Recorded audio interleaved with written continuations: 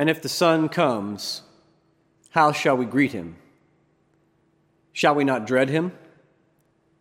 Shall we not fear him after so lengthy a session with shade?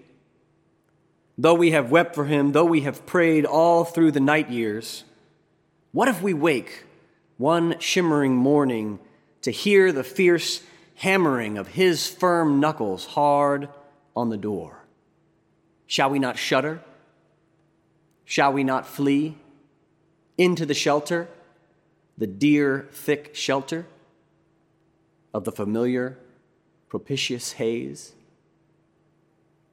These profound words by former poet laureate Gwendolyn Brooks offer us a window into what Mary Magdalene, Mary the mother of James, and Salome experienced on that first Easter morning when they arrived at the tomb where Jesus was laid and found the stone rolled away. Their eyes, squinting to hold back tears of the deepest and most unimaginable grief, were jolted open wide by an open tomb and a strange young man dressed in sparkling robes declaring, "Do not be alarmed. You are looking for Jesus of Nazareth who was crucified. He has been raised. He is not here. Look, there is the place they laid him." This angelic figure then commissioned the women, "Go, tell his disciples and Peter that he is going ahead of you to Galilee. There you will see him, just as he told you." How would you react if you were in their shoes in this story?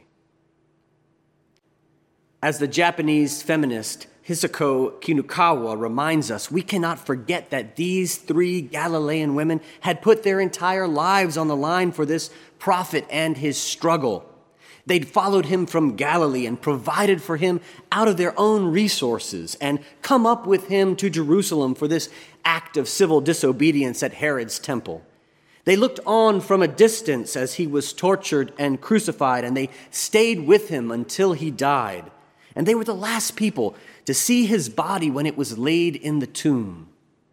Throughout the entire gospel, Mark presents these women as the models of discipleship. When all the male disciples had betrayed, abandoned, and denied him, these women remained faithful to the very bitter end.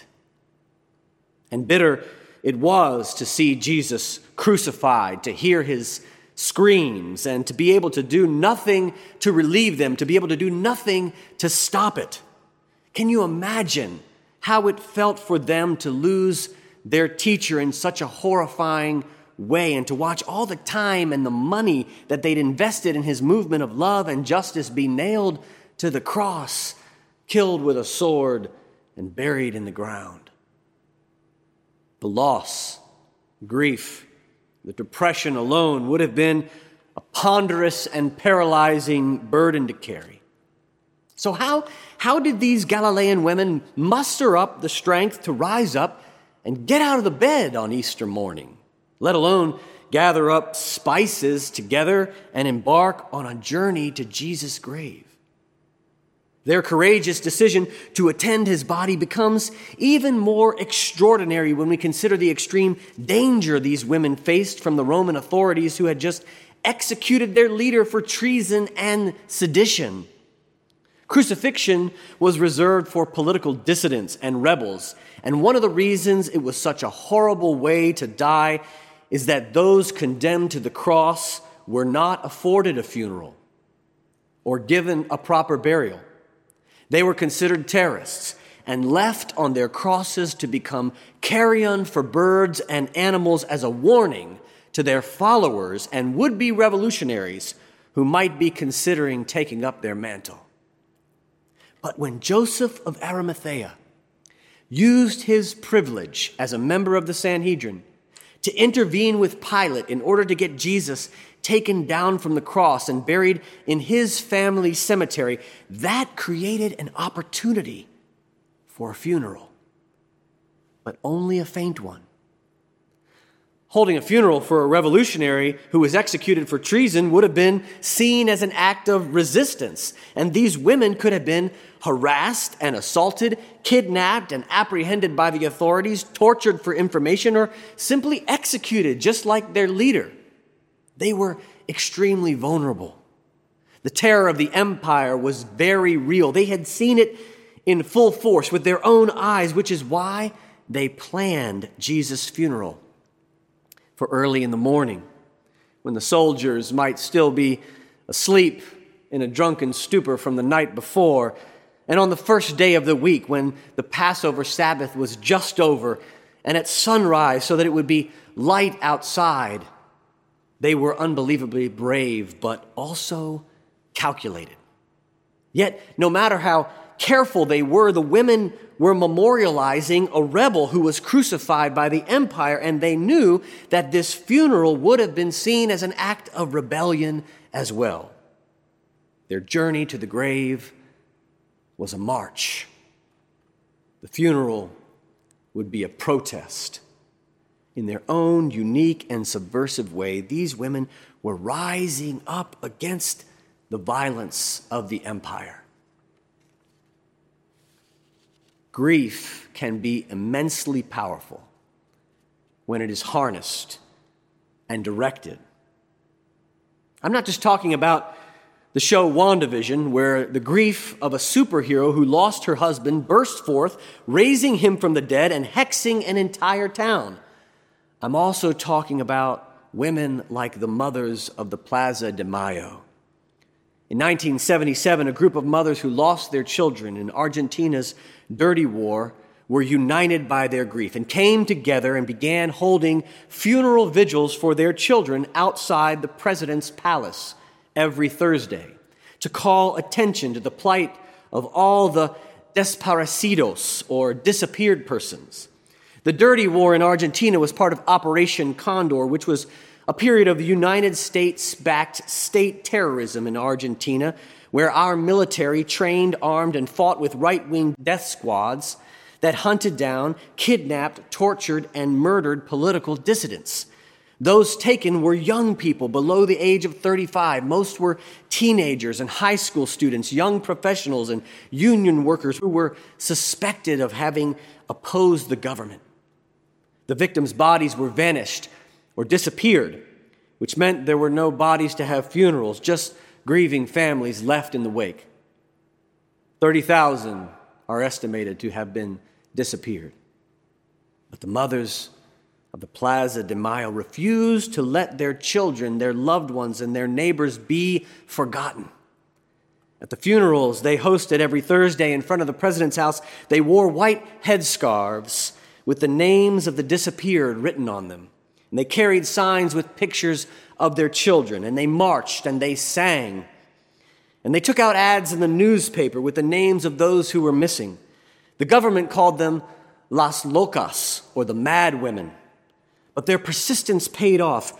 Their weekly funeral protests not only attracted the attention and measures of the government and those in power, but international attention. And eventually, their funeral protests changed public perception in Argentina. The political winds shifted, and the mothers were invited to help identify the victims, enabling the authorities to prosecute the juntas for crimes against humanity. Grief has immense revolutionary power when it is harnessed and directed. Look at the power we see in the mothers of the movement here in America, a group of 7 mothers united by grief who joined together because all their children were killed in similar circumstances. The mothers of Eric Garner, Trayvon Martin, Dontre Hamilton, Jordan Davis, Michael Brown, Hidea Pendleton, and Sandra Bland came together to use their grief to highlight the injustice of the loss they endured, to raise awareness about police violence, and to rally support for a new and better world. One of the mothers, Lucy McBath, who lost her son, Jordan Davis, is now an elected representative. Then there's Sandy Hook Promise, which was started by grieving parents and Moms Demand Action, who are working together to create a future free from gun violence in our country. Like the women who rose up on Easter to protest death and hold a funeral for Jesus. Mothers and fathers have long been turning their grief into protest against violence, death, and empire. Grief has the power to start great movements against violence, to spark an uprising against a culture of death. Grief has the power to raise the dead. Why is grief so powerful? Because grief is born from the combustible combination of the two most powerful experiences in human existence: love and loss. Grief is a concentrated form of the deepest love we can experience, combined with the suffering and pain of loss, which creates the kindling for an uprising. That's what the resurrection truly means. It's the beginning of a revolution against violence and death, the beginning of an uprising against all the systems of domination, against all the forces of oppression and injustice and dehumanization, an uprising of love in a world of apathy, passivity, and indifference. When Mary Magdalene, James's mother Mary, and Salome rose up and went to the tomb that morning with spices in one hand and grief in the other, they were saying, "It's not over yet. It's not over yet, Rome. It's not over yet, Sanhedrin. It's not over yet, Pilate. It's not over yet, Herod, chief priests and scribes, Caiaphas and Ananias. It's not over yet, crowds. It's not over yet, devil. It's not over yet, torture and cross and death and evil. It's not over until we say it's over. We still need to have a funeral." Rome and Pilate, Herod, the Sanhedrin, the chief priests, the scribes, Caiaphas, Ananias, the crowds, the people, the empire, the devil, they all thought that if they could kill Jesus and they could scatter his followers and stop his movement of love forever. But they miscalculated and underestimated these Galilean women who rose up in the morning and marched toward an empty tomb. They were the kind of women who, when their feet hit the floor each morning, the devil says, "Oh no, she's up. Oh no, she's awake." The empire says, "Oh no, she's arisen again." Long before Fred Hampton proclaimed it, these Galilean women declared, "You can kill a revolutionary, but you can't kill the revolution. You can kill a freedom fighter, but you can't kill freedom. You can crucify a liberator, but you can't crucify liberation. You can murder a leader, but you can't murder the movement. You can assassinate a resistor, but you can't assassinate the resistance. You can kill a lover, but you can't kill love." The uprising of Jesus started and will never be defeated. That's the thing about resurrection. Resurrection definitively and decisively means that Rome, death, and evil are not the most powerful forces in the world or the final word on reality. There is something more powerful than death, more powerful than empire, more powerful than evil: love. Love is more powerful than death. And that means the future is always open. There is no horizon. Nothing is impossible. Hope is alive and well and headed back to Galilee to begin the uprising again. Violence and death do not have the final word. God has the final word, and God is love, so love is the last and final word. The wealthy and powerful thought crucifying Jesus would eliminate the threat he posed, but the movement he created did not end with his death. In a very real sense, Jesus was resurrected in the women, in the people who believed his message of hope and justice and who carried the movement forward. He rose up when the women rose up. They felt his presence among them, which gave them the courage to transform the world with passion and courage and love. They woke up, rose up, and began a powerful uprising that altered the course of human history. Clarence Jordan once wrote, "If there's any proof that God raised Jesus from the dead, it is not the empty tomb, but the full hearts of the transformed disciples. The crowning evidence that he lives is not a vacant grave, but a spirit-filled fellowship, not a rolled-away stone, but a carried away church. Yes, a carried away church, carried away by an uprising of love. At the end of the story, when Mark tells us the women went out and fled from the tomb, for terror and amazement had seized them, and they said nothing to anyone, for they were afraid, we often imagine the women ran and hid, never told the disciples about the young man's command. But that's our bias. We love to make assumptions about the women.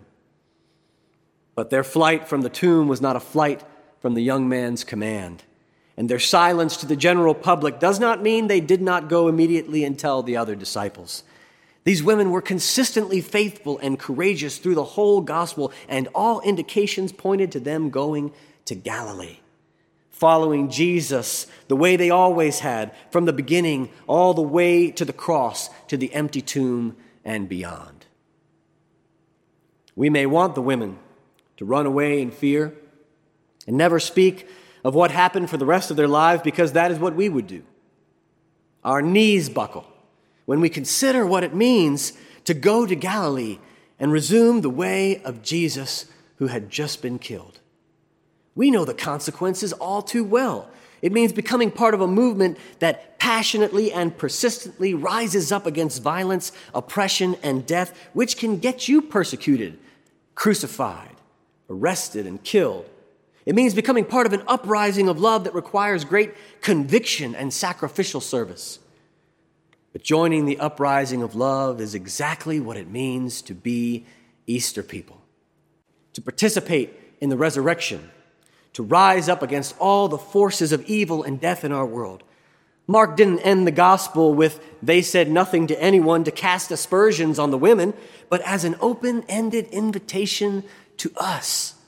Mark intentionally left the story of the resurrection incomplete and unfinished, as a cliffhanger ending that beckons us to complete the narrative and finish the story ourselves. To finish the story by rising up and taking up the mantle and continuing to follow Jesus again in spite of the cross, joining the revolution against death and offering our lives to this uprising of love.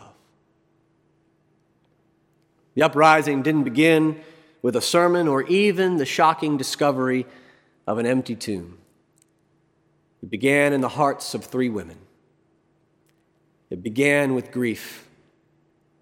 It began with a super concentrated, combustible combination of deep love and deep suffering. It began with a plan for a funeral. It began with spices and oil. It began with a dangerous journey toward the grave of a revolutionary who was crucified for treason. It began with 3 women who said to themselves and to the world, it's not over until we say it's over. It began with a protest against violence and death and empire. It began with the question, who will roll away the stone? It began with alarm. It began with a discovery that Jesus' body was gone.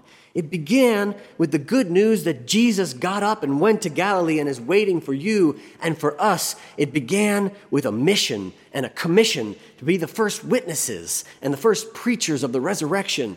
It began with running and with terror and with amazement. It began with an open invitation for every one of us to follow the lead of these women, to turn our grief into power, to rise up in protest against death, and to join the uprising of love. And it begins again every Easter with us. So what will we do with the Son when it comes? Will we greet him? Yes. We will not dread him. We will not fear him, even after so lengthy a session with shade. If we wake one shimmering morning to hear the fierce hammering of his firm knuckles hard on the door, we will not shudder. We will not flee. Instead, we will rise up. Like the women in the morning, we rise up. Like Jesus on the 3rd day, we rise up. Like flour when it's baking, we rise up. Like plants in the sun, we rise up. Like moons and like suns, we rise up. With the century of tides, we rise up. Just like hopes springing high, we rise up. Just like the day, we rise up. Always unafraid, we rise up. High like the waves, we rise up. In spite of the ache, we rise up and we do it 1,000 times again. Like a movement of love, we rise up. Like the voices of a choir, we rise up and we sing Alleluia, because we are Easter people, and that is our song. Christ is risen. Christ is risen indeed. Alleluia. Amen.